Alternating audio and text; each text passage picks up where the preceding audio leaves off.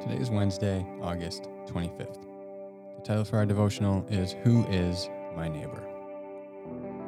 As we have moved into discussing the second of the two greatest commandments to love our neighbor as ourselves, we must first find an answer to the question of who is our neighbor.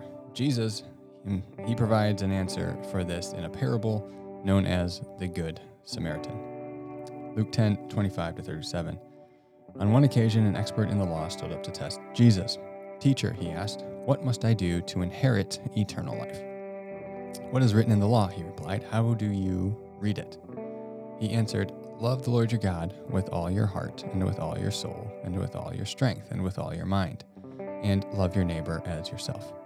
"You have answered correctly," Jesus replied. "Do this, and you will live."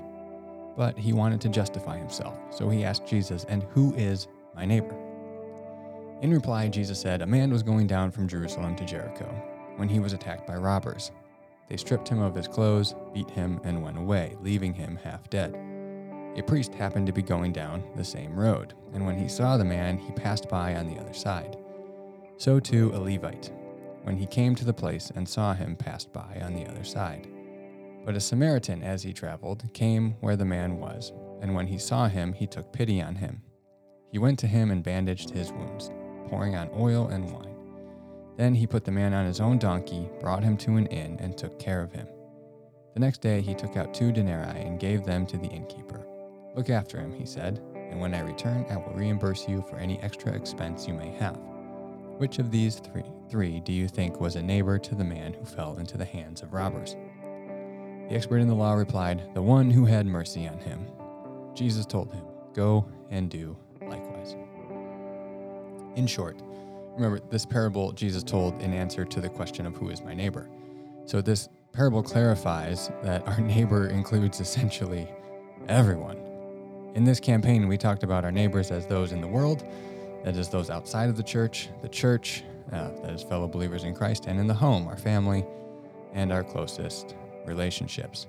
So today we're going to focus on the primary emphasis of this parable being our neighbors being those outside of the people of God. Samaritans, remember, were viewed as those very much outside the people of God. They were socio-political enemies and religious heretics to the people of Israel. So our general posture towards the world should be one of love.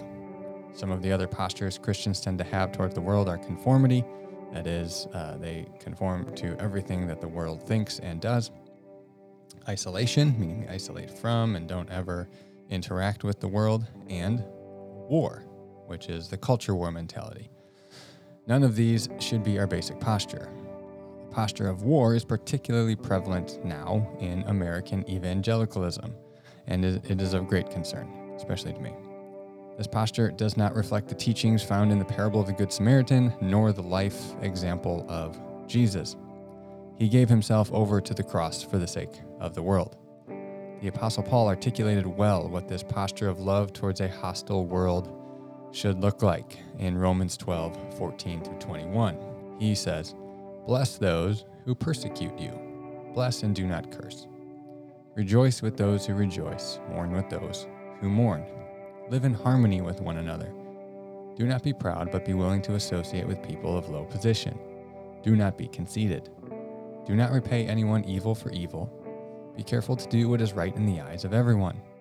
If it is possible, as far as it depends on you, live at peace with everyone. Do not take revenge, my dear friends, but leave room for God's wrath. For it is written, 'It is mine to avenge, I will repay,' says the Lord. On the contrary, if your enemy is hungry, feed him. If he is thirsty, give him something to drink. In doing this, you will heap burning coals on his head. Do not be overcome by evil, but overcome evil with good." So today I invite you to reflect on your posture towards the world, towards those outside of the church. Is it one of love, or is it one of war?